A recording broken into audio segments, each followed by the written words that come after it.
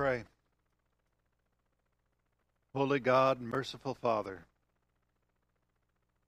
what words of comfort and joy you bring us. I pray through the Holy Spirit you move powerfully so that we truly receive your comfort. We receive your joy. We see your glory. In Jesus' name, amen.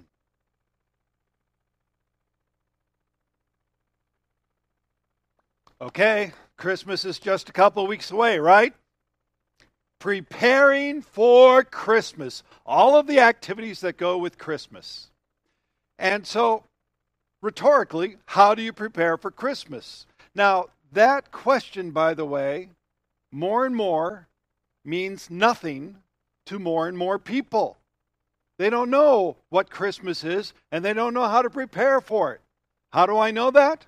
Because there are websites now devoted to helping you prepare for Christmas. There are. Let me give you some of the titles of these websites. The Ultimate Christmas Countdown Checklist. Real Simple, 18 Ways to Prepare for Christmas in November. The Complete Christmas Preparation Checklist. Now, by the way, almost all of these sites work on these major groups. The focus is first, buying the right gifts. The second is setting the scene, including festive music, including such popular songs as Santa Baby by Madonna. All I Want for Christmas Is You by Mariah Carey. And of course, your mean one, Mr. Grinch. And then there's also the food, and so there's a lot of recipes about food and certainly about cookies. And then on this one site, if you scroll down to the very, very, very bottom, this is what it says. Find a place to worship. And then it has in parentheses, optional.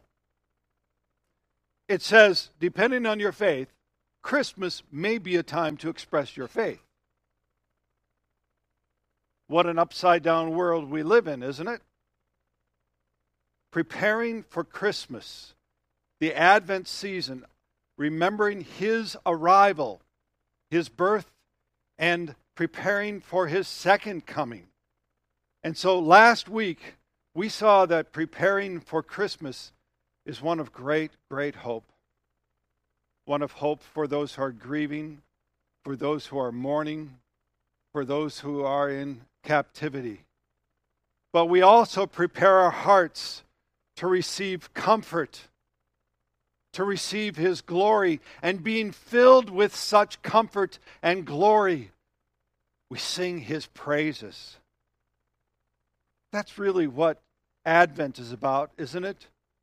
Preparing our hearts for such great comfort to receive his glory, and then being filled with such to sing his praise. So this morning, let's start with comfort. Now, last week I talked about the state of Israel during the time of Isaiah, and as I said, to put it mildly, it was a time of tumult, a time of trial and tribulation. Kings came, kings went, there was war. By now, in chapter 40, they were in captivity.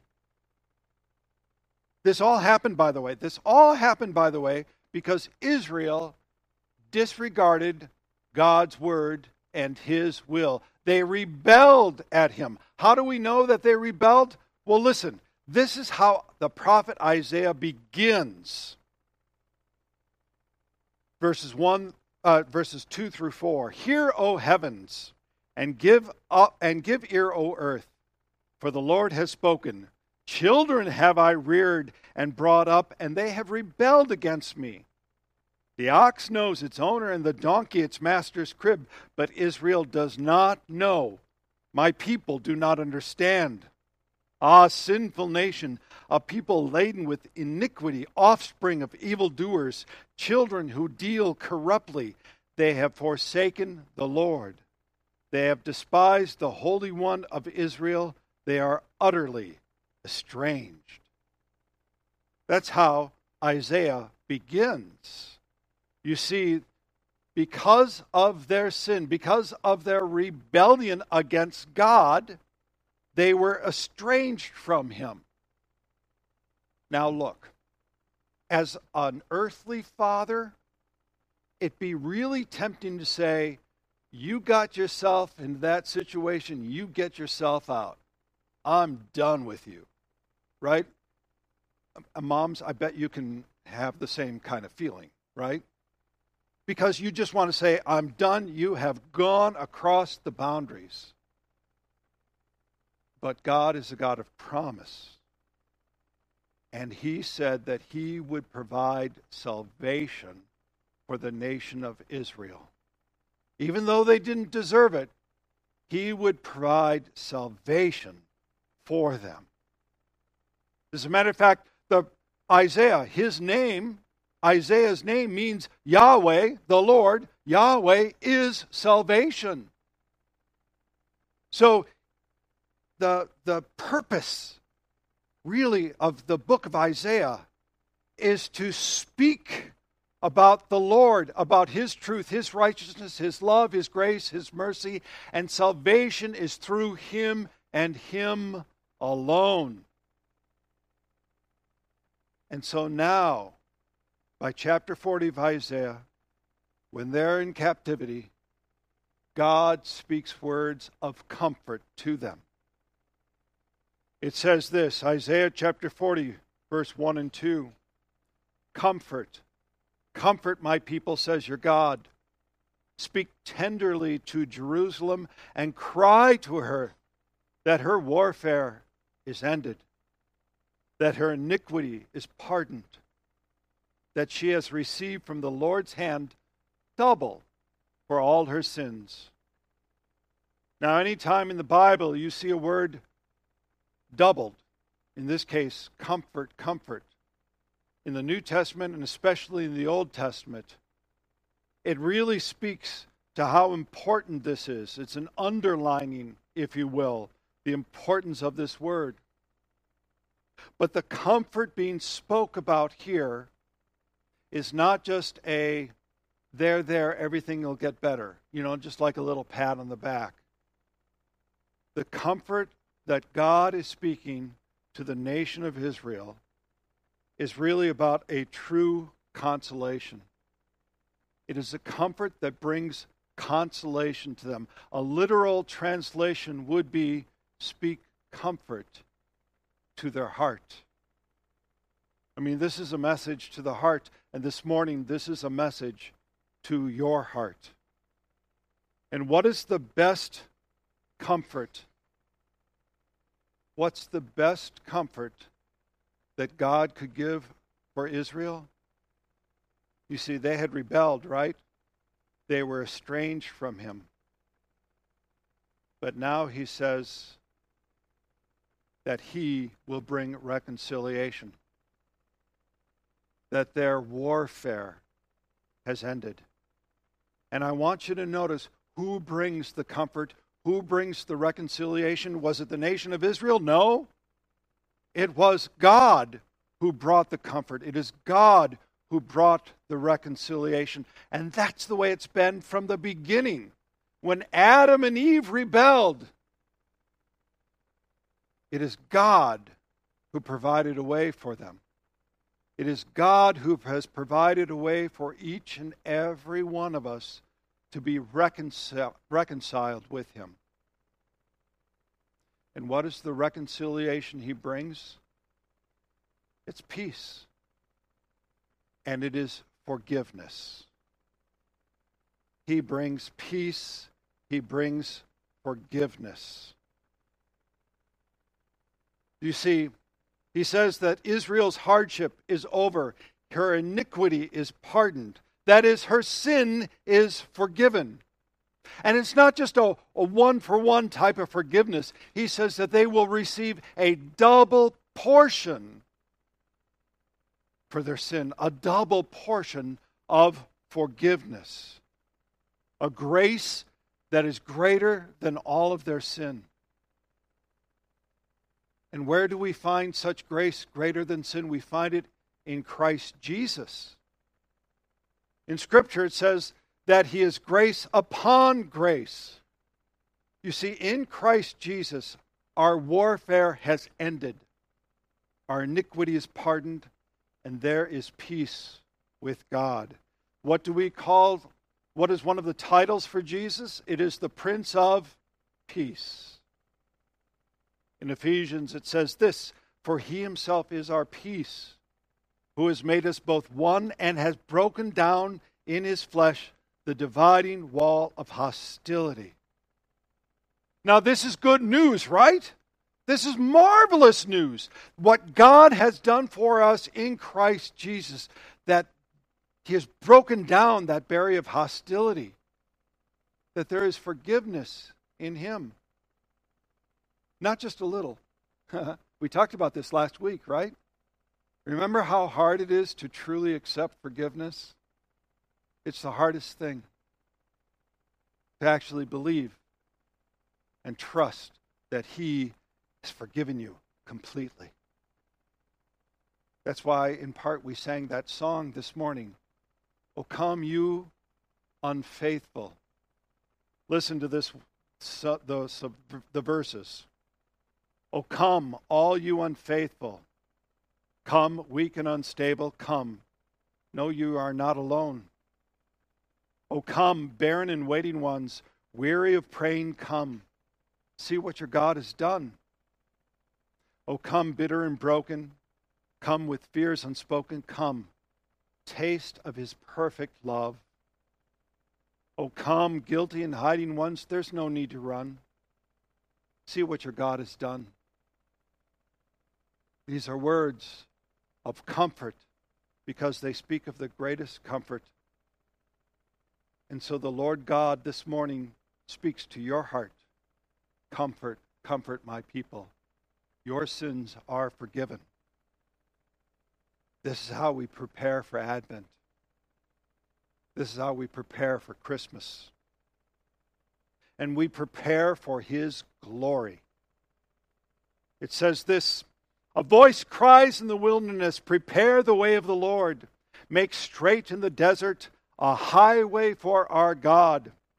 Every valley shall be lifted up, and every mountain and hill be made low. The uneven ground shall become level, and the rough places a plain." So,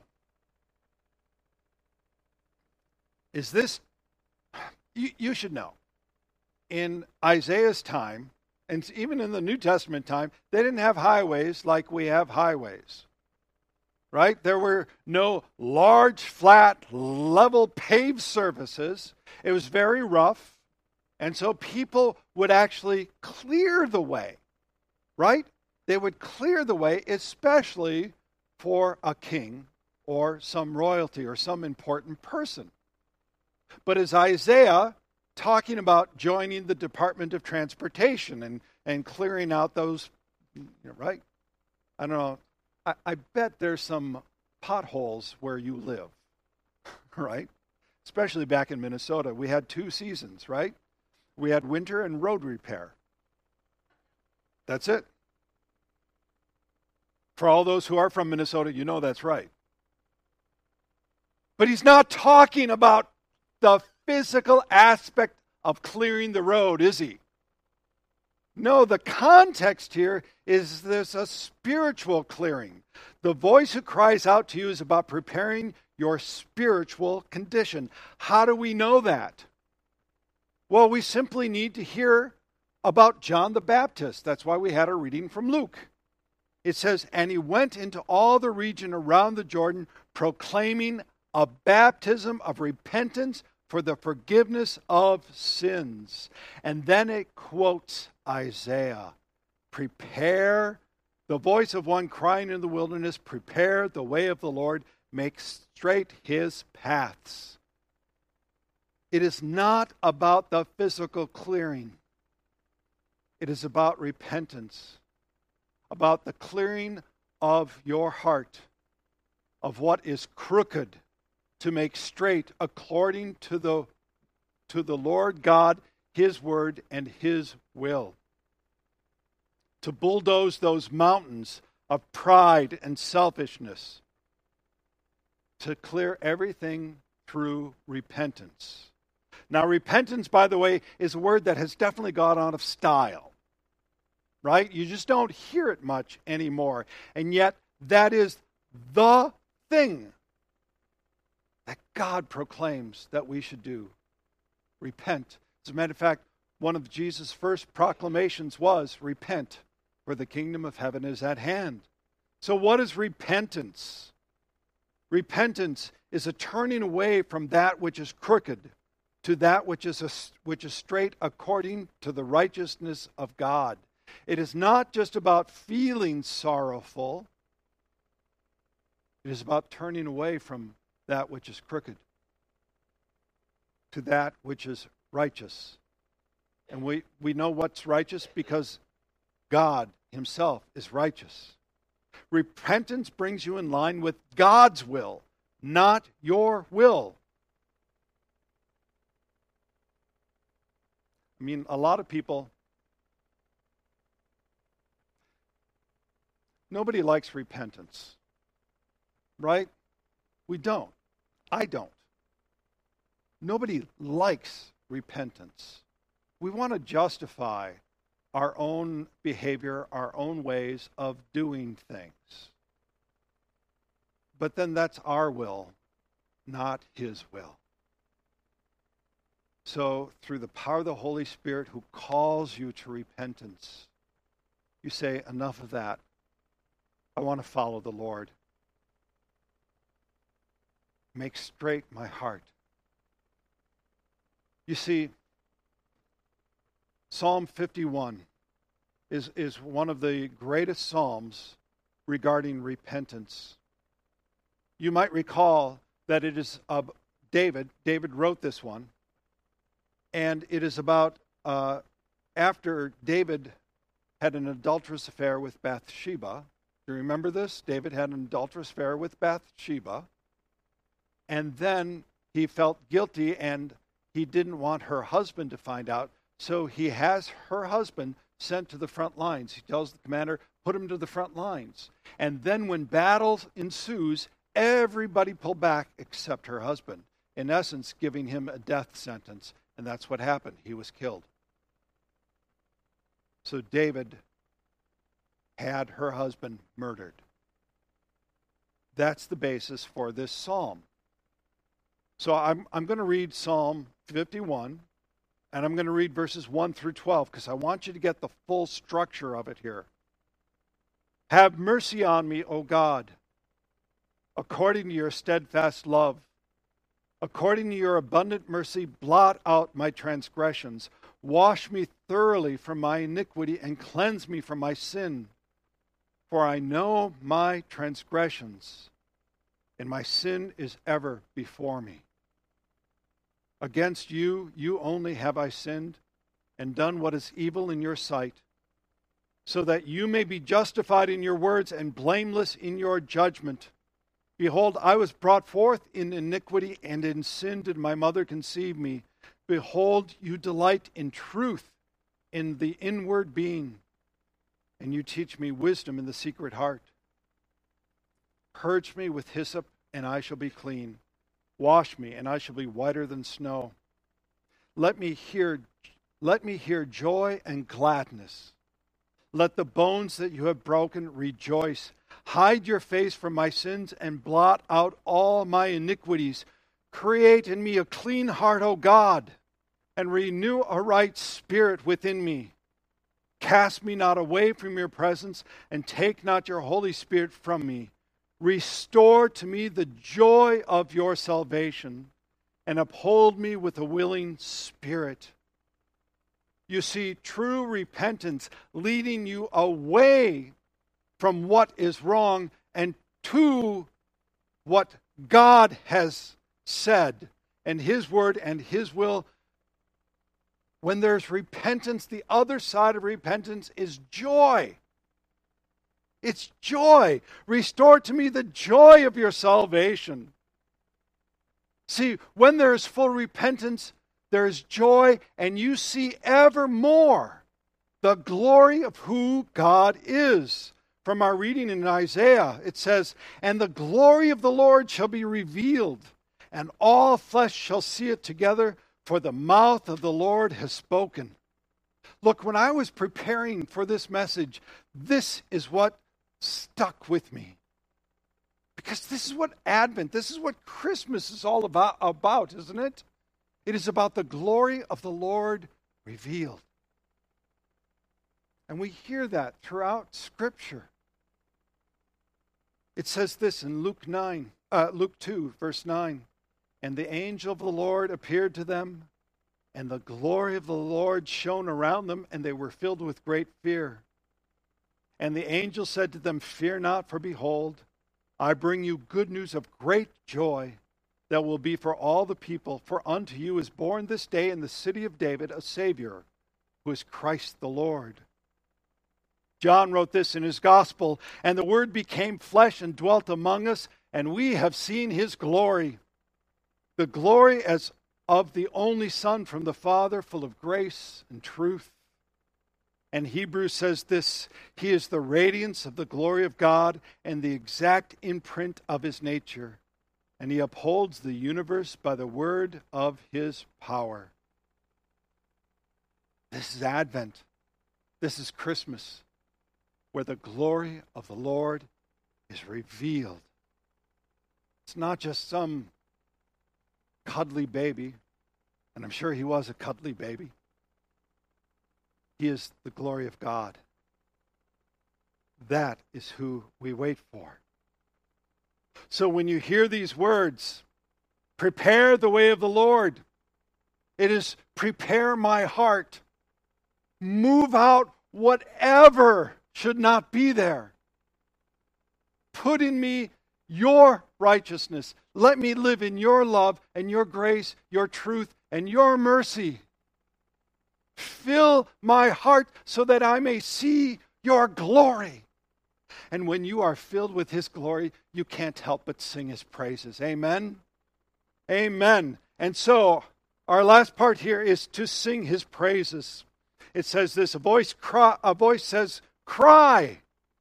And I said, "What shall I cry? All flesh is grass, and its beauty is like the flower of a field.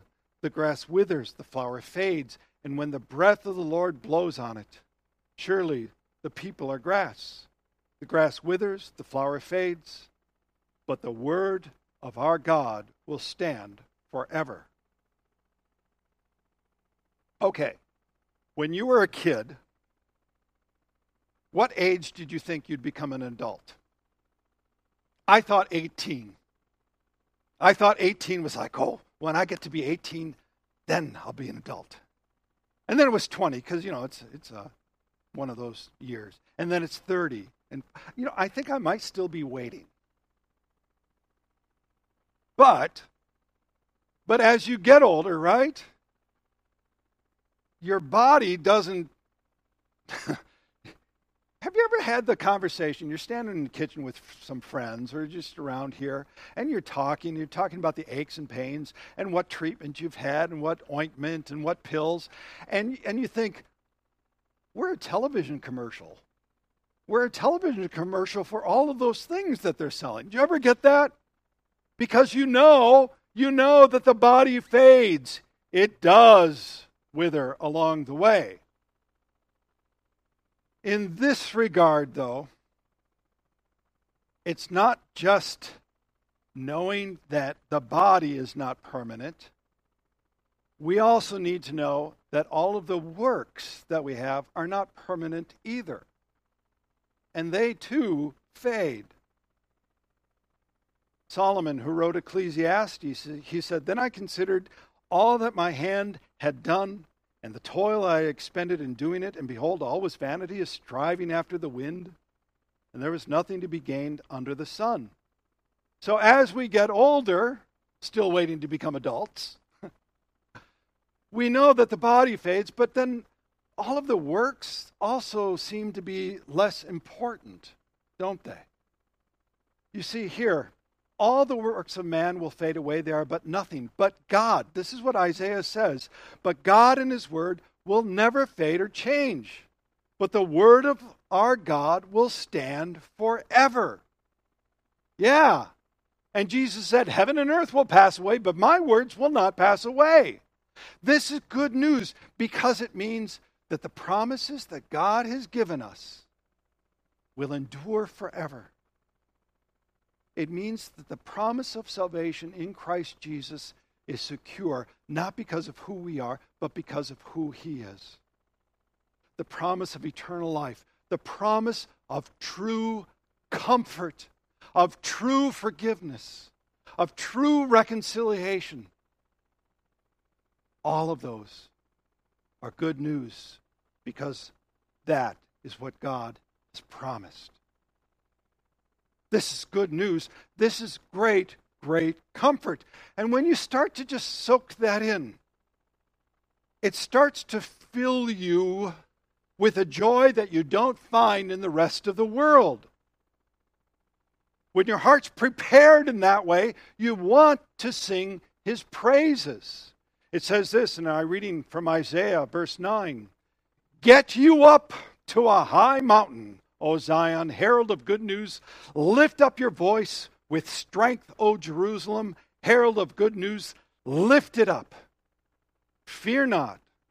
Say to the cities of Judah, behold your God. To paraphrase, O you saints, go up to the highest place and proclaim Christ as Lord and Savior. Say to the people, especially during this Advent season, there is Christ. Behold your God. Sing His praises. Don't be silent. Let the world knows. Behold, here's our Savior. This is what should fill your heart to overflowing. The comfort of God, the glory of God. So now, I would normally give you okay, do this. And I am going to give you a do this, but it's different. So I would like you to this week meditate on Isaiah chapter 40, verses 1 through 9. Meditate doesn't mean going, doesn't mean that. It means reading it over, pondering, letting the word soak in. Because then you're going to fill your heart with His comfort and glory. So I'm going to leave you, end this message by reading our section from Isaiah chapter 40, verse 1 through 9. Comfort. Comfort my people, says your God. Speak tenderly to Jerusalem and cry to her that her warfare is ended, that her iniquity is pardoned, that she has received from the Lord's hand double for all her sins. A voice cries, in the wilderness, prepare the way of the Lord. Make straight in the desert a highway for our God. Every valley shall be lifted up, and every mountain and hill be made low.